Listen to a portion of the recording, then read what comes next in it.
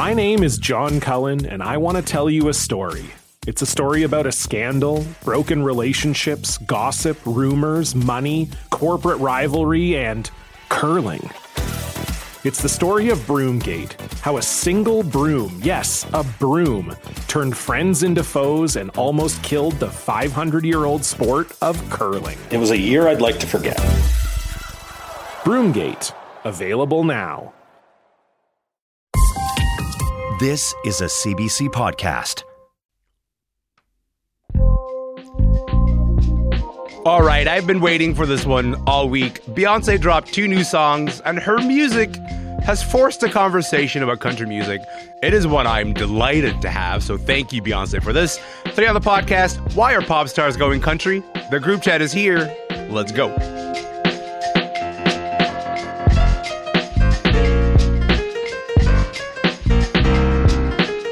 I'm Elamin Abdul Mahmoud. This is Commotion. Okay, so normally on this day of the week, on this time of the week, we gather some of my favorite culture writers around the table, and then today we usually talk about a bunch of stuff at the end of the week. Today we're going to talk about one big thing because 5 days later, after we first heard it, we are still talking about this. This ain't Texas. Ain't no hold'em. Hey. So lay your cards down, down, down, down. So park your Lexus and throw your keys up. Hey. Stick around, round, round, round, round. Stick around. That is Texas Hold'em. That is one of 2 songs that Beyoncé dropped in the middle of the Super Bowl. Then she announced that she's coming with an album. It's called Act 2, and we are getting a country album. Okay, there's a lot to talk about here. 1, black artists have been trying to fight the white country establishment for a long time. So Beyoncé's arrival at this moment in this time means something, and we got to talk about what that means. But 2, Beyoncé's not the only pop star turning to country right now. I think there's something interesting going on there. I've got 3 music journalists here to help unpack all of this. Andrea Williams is here. Marissa Moss is here. Carl Wilson is here. Andrea, Marissa, Carl, welcome to the show. How's it going, everybody? Hi. Hey. Hi. I've been just buzzing, waiting for this conversation. Andrea, I'm going to start with you on this. What we're not going to do is pretend that the conversation about blackness in country is new, like some people are pretending. But with that being said, it feels like it's been pushed to a new level. It's been, a lot of people are paying attention to this conversation that maybe they weren't before. We've had a chance to live with these songs for a week now. What are your thoughts? What are your feelings about these songs, about the way they've created a conversation? Yeah. I'm thinking Beyoncé too, honestly. I'm excited. I felt kind of like, as we've had these conversations in the past, like I was screaming into a void a little bit. Yeah. I've long said that it might take people outside of Nashville to care about this in order to move us in another direction. In the same way, you don't have to be, Palestinian or Israeli or Jewish to care about what's going on in Gaza. And so I'm glad that we are able to have that conversation on another level now. I am not a critic, so I am not going to speak to, whether these are good songs, yes. But I absolutely love the fact that Beyoncé did Beyoncé country songs. Yes. I think a lot of times we get people outside of country music that are like, well, I better go talk to Jay Joyce and Dan Huff if I want to do this country record. And if Hillary Lindsey's not on the project, then I don't have any well-written songs. And like all this stuff that makes it really difficult to get different voices and different styles that ultimately can push this genre forward, particularly when we're talking about black artists in it. So that Beyoncé was like, yo, I might come to Nashville or I might not. And I might use Nashville people and I might not. I would definitely say too, I hope there are a lot more Nashville folks on the album. We've only seen 2 tracks thus far, maybe some folks that, I think Beyonce's done a good job in the past, whether we're talking about black businesses or other creatives and kind of uplifting folks who need it. Yeah. So I hope we see more of that. But yeah, I'm just excited that she did her own version of this that is very Beyonce and very black and kind of, but really says, I don't need your system, right? Because as Marissa and I have talked many times, the system is the problem. And she's shown that you don't actually need the system. Yeah, there's always like this tendency to sort of focus on specific artists, but it is in fact the system that is a problem. Marissa, you're also based in Nashville. It's the epicenter of the music industry. It's kind of the place that people refer to when they talk about the gatekeepers in this particular industry. And then here comes Beyonce, and she's shooting for the top, right? She's at the top of the iTunes charts. She's at all of the Spotify country playlists. What do you make of this? What do you make of the immediate reception to Beyonce in the space? I mean, I think it's awesome. I don't know. It's been such a whirlwind couple of days since this song came out, and just kind of following the roller coaster ride of how people are reacting to it, how Nashville's reacting to it. I love the songs. I mean, it's so fun to have these songs in the mix too. I mean, there's a great piece in Vulture just talking about how fun these songs are too. Yeah. But I mean, she's Beyonce. So everything is going to be on a different level that I think, and that's kind of the fun thing, that I think if something is going to be bigger than Nashville and bigger than Music Row thinks it wants to be or is, it's going to be Beyonce. Mm-hmm. And that is, like it's an amazing thing to bring into the mix because she's able to ride above all of the BS in this town because she comes in at the level that she does. And that's, it's an awesome kind of flip to finally have on things, I think. But yeah, it's been a ride. I've been sort of really taken by how much conversation this has created because I think like there have been Black artists, particularly in the last 5 years or so, really pushing the conversation when it comes to Blackness and country. And then you get to the Beyonce moment and it feels like suddenly there is a wide audience for this and people are listening in ways that I have to imagine, like if you've been trying to have this conversation for a minute, if you've been Mickey Guyton, if you've been Reese Palmer, you're like, where were y'all? Where were you guys over the last, 3 years, over the last 10 years, over the last 20 years as we've continued to have this conversation? Andrea, what's your sense? Because to me, what I'm sort of seeing is there's a lot of excitement that Beyonce has kind of put her thumb on the scale, which is to say she's kind of reoriented the conversation to say, you know what? It's time to sort of have this out in the open as opposed to having these Black women try to continue to have this conversation without anybody listening to them. Yeah, it's Beyonce can do that, as Marissa said. And I think it's important, but it is tough. Chris Willman, I don't know if y'all saw it. He did a Variety piece last night where he talked to some folks in radio and it broke my heart. And I am not a country artist. This notion that oh, yeah, we've been pumping millions of dollars into radio tours for all these years. And we've been telling people it's going to take a year to work your song up the charts and you might still never get there. And now it's like we're grabbing WAV files online because it's Beyonce. Like you don't even actually have to service us is horrible. Now, it's confirmation for what I and so many other people have been saying, which is that none of this is real and it's all a construct. And at any moment, we can tear this down and go our own way.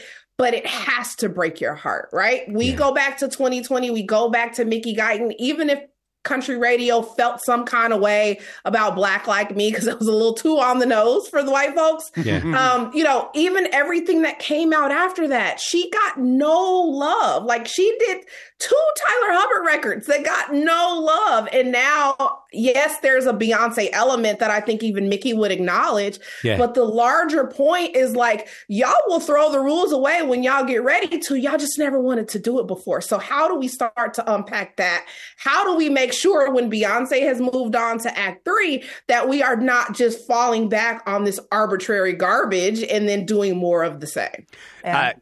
I'm so fascinated about that conversation. I want to come back to that in just a moment, but I also want to place this Beyonce moment in this larger cultural context. Beyonce is not the only pop star that is moving into country right now. Take a listen.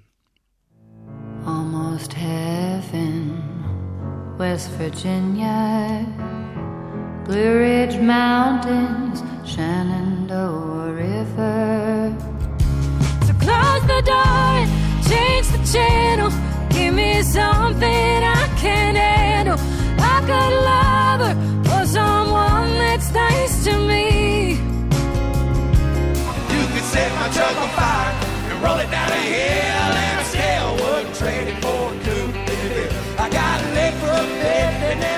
All right, so what you just heard there is a little medley. Lana Del Rey, she's got a rendition of John Denver's Take Me Home Country Roads. Maggie Rogers, new single, Don't Forget Me. And then Post Malone, he did a song with Morgan Wallen and Hardy. Lana and Post have both said that their next albums are going to be country records. Maggie has collaborated with people like Zach Bryan in the last year or so. Kylie Minogue is hinting that she might get in on the action. Carl, what is happening here? What do you think is pushing all these pop singers in the world of country right now? Yeah, it's pretty striking. I mean, I think there are a few different angles on what's driving all of this, and it comes from several different directions. I think that there's been a brewing thing, and certainly everything that Marissa and Andrea were just talking about is part of that, like the conversation inside country music. But in 2019, with, I would say, Beyonce's sister Solange's album, which was surrounded by cowboy imagery and like bringing what was called the Yeehaw agenda at the time, if we remember that, kind of a fashion excavation of Black cowboy history.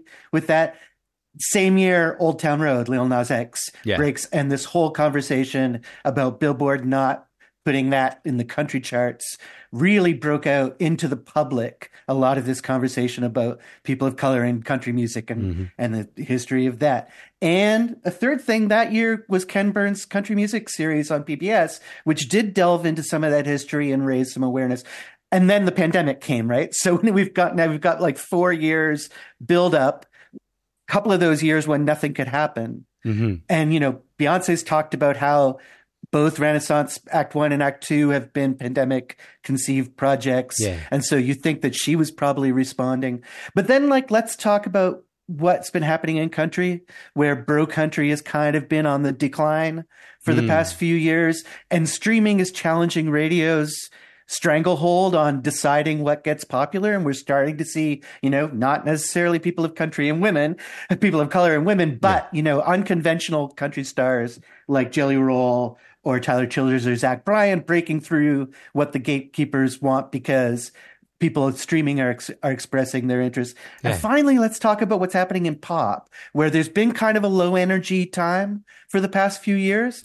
And when that happens in pop, people look for other wells of inspiration to draw on. For 20 years, that's mostly been in hip hop. And I think in some ways, freshening up your sound by making it more hip hop is kind of a played out move. And so they're looking to the other big, you know, what we might call one of the two solitudes of American pop music, country music, as a fresh well of inspiration. So I think all of those things together are kind of creating this moment. And we saw the beginning of it last year, where there was a series of crossover country hits, not all ones that we might have been happy to see, but certainly a level of attention to country from the pop audience that's unusual. And we had that moment with Luke Combs and Tracy Chapman on the Grammys last week that kind of represented the best possibilities of that. And so I think that we're seeing that, like, there really is a moment coalescing that's a little out of control of the usual Nashville gatekeepers that we've been talking about.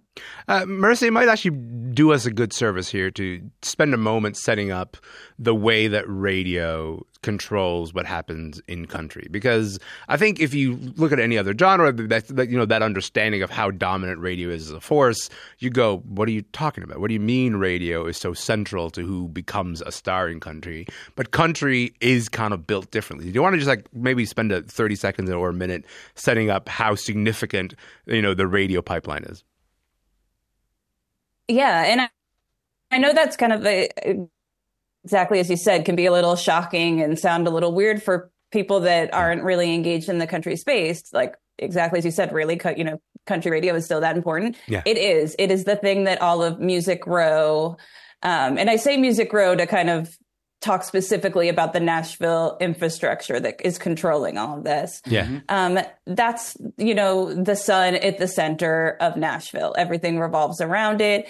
It is the litmus test for market share, for success in terms of who's headlining festivals, who gets the promo deals, all of those things. Whether we like it or not, that is how everyone structures, their business investments, their promo dollars on radio. And labels will make it like oh, radio is in charge. They're in charge of what we decide. But if you talk to radio, they will say, no, labels are in charge. It's their promo budget. It's what's service to us. They're in charge. Everyone's blaming everyone else on who has the control. Nobody wants to take accountability for anything, really. Yeah.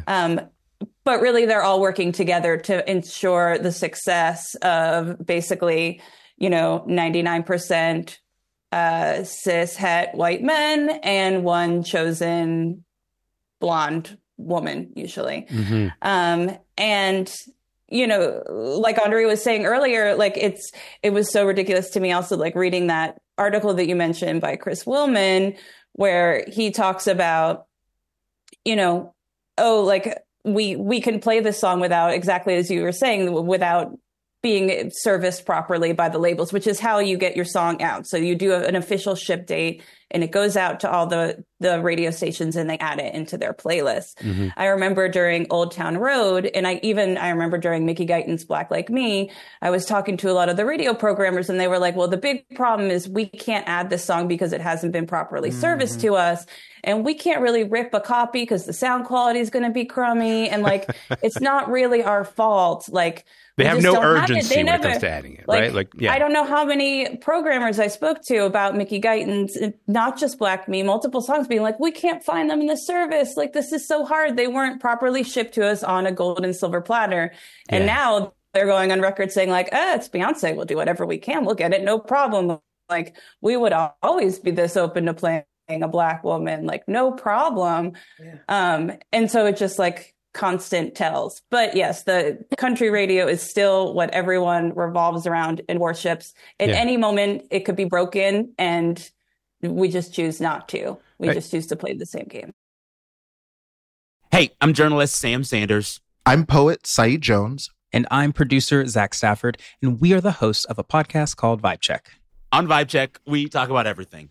News, culture, and entertainment, and how it all feels. That's right. We talk about any and everything on our show, from real-life issues like grief to music and movie critiques, and that barely scratches the surface. Yes, indeed. And it doesn't stop there. We have got a lot to say. So join our group chat, Come to Life. Follow and listen to Vibe Check wherever you get your podcasts.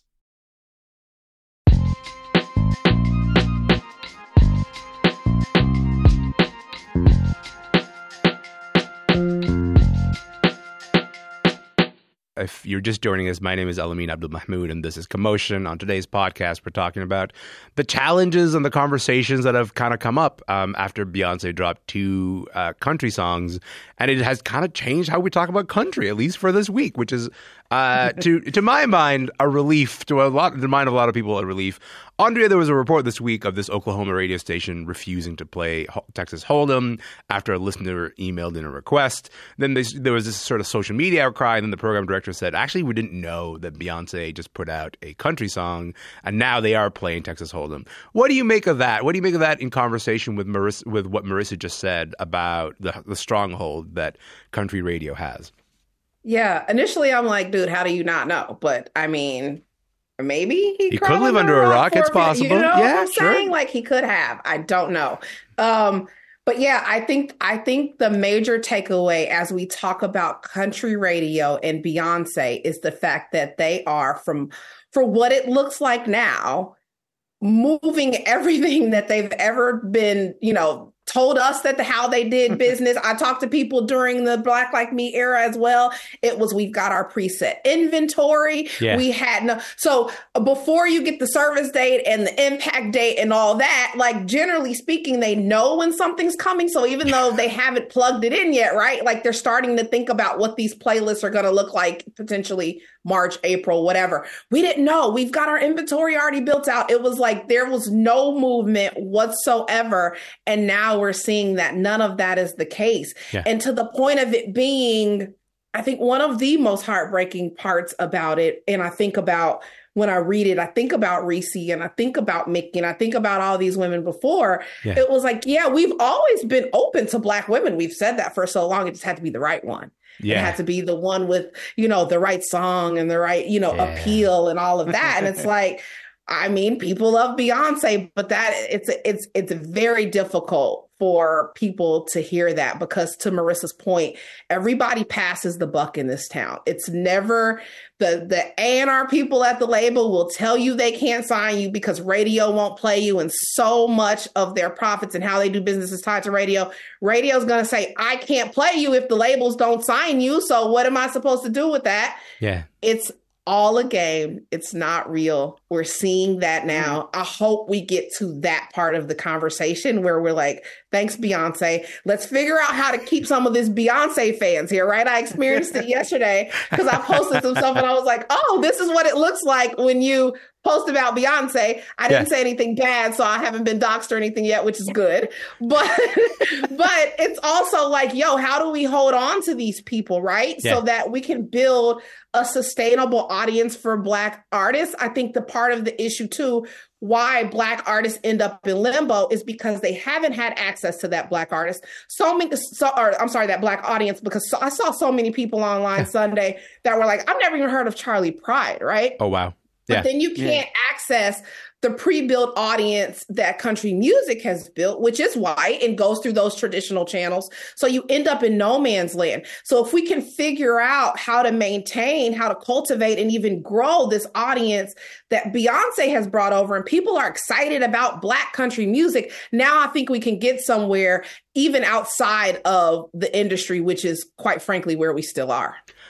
First of all, a word. Thank you. Second of all, I think like there is this is the thing that Beyonce does, right? Like what I'm interested in, Carl, is this larger conversation about the impact of Hurricane Beyonce. And she did this with Act One when, Renaissance came out, and suddenly we were having refocusing conversations about who really invented house, who really invented the genres that she was working in, who really innovated these genres and brought them to life.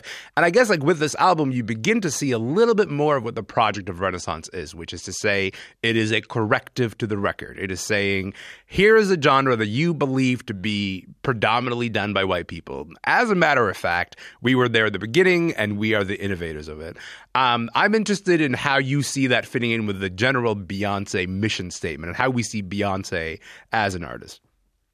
Well, Beyonce's, through her whole solo career been a kind of conceptual artist, right? That's built up over time. Lemonade certainly was like one kind of culmination of that. And then this new phase, partly it's called Renaissance because it's a new phase in that way, but it's also like asserting herself as a Renaissance woman, and in some ways asserting Black culture as a Renaissance culture in that way that incorporates all of the skills, all of the genres. And that's a project that's going on. And the amazing, exciting thing that's very rare to happen in pop music is to have someone who acts as a cultural historian having this level of visibility and power and using it in this way.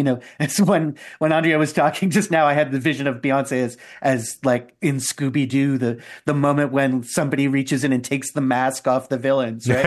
And Beyonce's playing that role in some ways.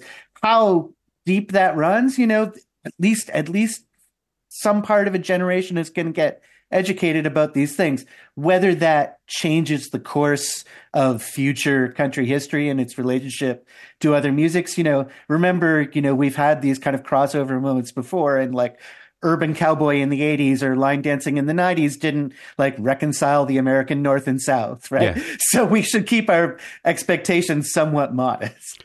Well, I was going to say, Marissa, when you sort of look at this moment, what do you imagine is going to be the long-term impact of Beyonce's release on the industry? Or is it even too early to say, because like we're 5 days into this and country music is kind of notoriously a slow-changing industry? Yeah, again, like I don't want to put too much weight on Beyonce's shoulder to do all of this work for everyone, and especially not accounting for all the work that has been going on for so long before Beyonce released this album. But I have to have a lot of hope, I think, in what she can. There's something magical, I think, about opening up other fans to country music. I'm always like looking for ways to go around the systems here, because I think we've learned and we've talked about on the show is that they're so broken, and yet we refuse to break them enough to break out of them. We have to find some other way. There has to be some other way for artists that aren't just Beyoncé, that are Black women in Nashville trying to make music and have their music heard. There has to be a way for them to get to the fans if it's not going to be country radio, if it's not going to be labels signing them. Increase the audience, increase the visibility for these other artists. Like, what if, I was talking with someone yesterday, like imagine like a 3-day festival that Beyonce could put on where there's like small stages and big stages with country artists, like all across the spectrum, Black country artists. Like there's so much possibilities. Again, I don't want to task Beyonce with solving all of the problems that like we have screwed up. And like that is not her problem to fix. But there are a lot of doors that I think can be open, and also just having a way to like, it's so valuable to be able to call these people on their BS, Look, while all these big pop stars are plotting these country crossovers, some of the most talked about indie artists are also making records like this. Been yours for so long, come right back to it, and let my mind run wild. I don't know why I do it. That is Right Back to It. It's the new single from Katie Crutchfield, also better known as Waxahachie. She's joined there by MJ Lennerman, who also plays in another critically acclaimed, let's say country-tinged indie act, which is Wednesday. Carl, these artists come up playing house shows and DIY punk spaces. Do you see a connection between what's happening with big stars like Beyonce and then indie artists like Waxahachie right now? I mean, I think some of the same dynamics might be at work, but in some ways they really are different tracks. I think part of what you might be looking at in the indie world is kind of the cycle of nostalgia and reworking that you always see in music. And, for a lot of the past decade or so, these especially like young women's rock bands have been drawing a lot on sort of mid-90s indie sounds and a lot of that. But another thing that was happening in that time period and coming out of it was alt country, which was also a kind of indie-based punk and country kind of hybrid music. And we see that kind of coming back around. You mentioned the band Wednesday out of North Carolina, and, one of my favorite new acts of the past 5 years. And they're very explicitly influenced by the songwriting of the Drive-By Truckers out of Athens, Georgia, who are, have been a stalwart, amazing, thoughtful, historically minded country rock band for decades, and really taken up as an influence, and seeing Wednesday doing that has been super exciting to me. But we also have to say this kind of roots /folk /country, but non-Nashville country influence in indie music, it's always kind of there. It's more prominent at some periods of times and less prominent at others. Maybe there's something in the American mood that's bringing it forward right now. We can talk about that. But yeah, I wouldn't read it as being quite the same, like, steam train taken off that seems to be happening in the pop country crossover world. Yeah. What do you think, Marissa? I mean, you've written about artists who are clearly making country music, who have fans who say things like, I don't listen to country, but they clearly listen to these records. Yeah, I mean, that's the funniest thing, is that someone made a great joke on Twitter that was like, Waxahachie fans will say they hate country music and then they'll go listen to this record because it clearly, yeah. And that, being in Nashville and so many times seeing artists and music get discounted from the people, I guess I say on the coast. I don't know what else to really say to explain it. It's fine. We'll take it. Yeah. I mean, I'm from New York, so I'm knocking myself in this too. And I'm sure it applied to me at some point in my life, is that you're constantly being told to believe that all country music is bad, all country music is conservative. And you're supposed to say that refrain of, I like everything but country music. And that is supposed to signal something that says something about your class, I think, that says something about, exactly, your political affiliation. I'm not like them in the South. I'm liberal. I'm blah, blah, blah. All of that is a load of crap, of course. And I think that's these artists sort of lending themselves to a country, like incorporating country sounds into their music and not just doing it and not sort of saying anything like Fleet Foxes or something, for example. Yeah. But kind of owning it a little bit more and being comfortable with saying these sounds are a little more country or Americana is helpful in breaking down some of those walls in terms of people saying, oh, I don't listen to anything but country, blah, blah, blah. That helps, because that's makes things more difficult for us in Nashville to kind of do the work and get people on our side a little bit of like why it matters to even care about country. Like, it's so easy to turn your nose up towards it and say, well, I don't, this doesn't even, I don't listen to that, so it doesn't matter to me anyway. Why should I care? I mean, you can draw so many parallels to like even, politics and the way that people will say, yes, I don't care about what happens in Tennessee and Texas. Like, those are just bad political states. So whatever, it doesn't affect me, as if everyone is a monolith and no one is important because a couple of, crummy white politicians or white country singers are in charge. Sorry, that was a long spiel a little bit, but I have a lot of feelings about it. You went off. I loved it. Carl, you want to add something? Just jumping in on that. Yeah. The other thing about that kind of snobbery that's amazing to me is that inevitably the same people who are like roots snobs towards contemporary Nashville country, always anything that's like more than 20 years old out of Nashville, that's all fine. No matter, and it changes every 10 years. Now 90s country, I remember people going off about Shania Twain and Garth Brooks and how sellout all that was in the 90s. Now everybody loves that music, right? And it's authentic all of a sudden. And, it's that safe distance from the contemporary country audience that you want to distance yourself from on that kind of class and education level, mostly, I think, and regional levels, that is so obvious when you watch those patterns. Andrea, last word to you on this. What go ahead. You look like you're like ready to jump in. Let's go. Go for it. Well, I have a couple things that I'm trying like in my mind to keep track of what everybody said. Yes. But yeah, I mean, I think absolutely there's a class and a political element to the I listen to everything but country comments. Yeah. I also think, and this is like the most, as someone who, is an advocate in this space, it's not a popular opinion, but on the whole, I think it's impossible to say, oh my gosh, it's great, you have to give country music a chance, or it's not fair for people to make these blanket assessments, when we also fully acknowledge that country music is so exclusionary and there are only a small segment of people who get to participate, right? Yeah. I'm a sports person. I always talk about sports.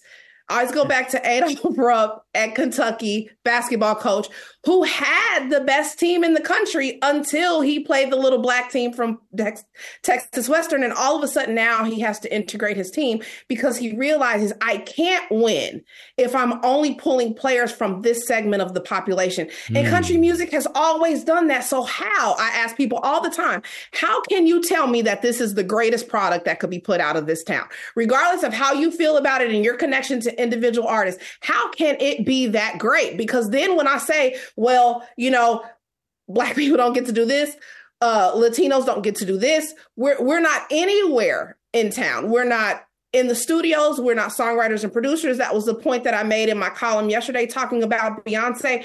Even as we all say, you know what? Yeah, T-Tot, this little black guy, taught Hank Williams to play guitar. Everybody's fine now that no black people play guitar. And here's Beyoncé putting a kid from Atlanta on guitar on 16 Carriages. What does that say to what happens in this town now, right? Yeah. So how when we move forward this way, can we then get upset? I don't know. I think where there's smoke, there's fire. And yes, some of these assessments are made by people who don't have a full understanding of what's going on. Yeah. But some of this critique needs to be heeded for sure. The other point I want to make is that while we have these people outside of it coming in, I think it's also notable that we have people coming out, right? Marin being the most notable. Yes. But then leaving country music. Marissa wrote about Cassidy Pope yesterday, right? So these people on the inside who are here, who have been up and down Music Row, have played the 10-year town game, who know where all the bodies are buried, are like, y'all can have it. but we just want to act like there's some great thing here that's pulling people in. When for me, is it more of just, all right, that fruit over there in country music looks like it's really low hanging, right? And yes, I like the sonics of it. And yes, there's this sort of nostalgic element to it. And I'm sick of the hustle and bustle of Hollywood, right? Like that's a real thing. People are like, I am tired of LA. And then in Nashville, I can go and chill and relax, and it's not that same type of vibe. I think all of those things are true. But when we talk about this in and out flow, I think we have to consider the fact that people don't know what's going on here. And the people who do can speak to it in a different way. And some of those people are fed up with it. Listen, before we go, I want to point to a large body of scholarship of people who have written and have been writing about this for a long time, about these fights inside of Nashville, about these fights in and around Nashville. Dr. Francesca Royster's book, Black Country Music, which came out a couple of years ago. Marissa, your book, Her Words, which came out, I think it was a year and a half ago that came out. There's Dr. Jada Watson, who's based in the University of Ottawa, who's been meticulously compiling the data of how country radio treats women, treats people of color. And the data is overwhelming, in terms of saying these institutions are institutions that don't want anyone aside from predominantly white men predominantly in these institutions. Is that changing? I don't know, but I think the pushback is real. I think the pushback is had in conversations just like this one. I want to thank all of you for being here. Marissa Moss, Carl Wilson, Andrea Williams, you guys have been terrific. Thank you again for your time. Thanks so much for having me. Of course. Andrea Williams is a writer for Vulture and The Tennessean in Nashville. Marissa Moss is a country music journalist, also based in Nashville. And Carl Wilson is a columnist for Slate in Toronto. And that is it for the podcast today. Commotion was produced this week by Stuart Berman, Ty Callender, Amelia Ekbal, Jane Vancouverden, and Jess Lowe. Our intern, Shanna Williamson, it's her last day with us. Shanna, you've been terrific. Thank you so much for being around. Our digital producers are Eva Jew and Julie Grossman-Gray. Our directors this week, Daniel Grogan and Jane Vancouverden. Our engineer is Sam Hashmi. Our senior producer is John Perry. Anne McKeegan is our executive producer. My name is Alamin Abdul-Mahmoud. I'm going to be around next week. I'll see you then.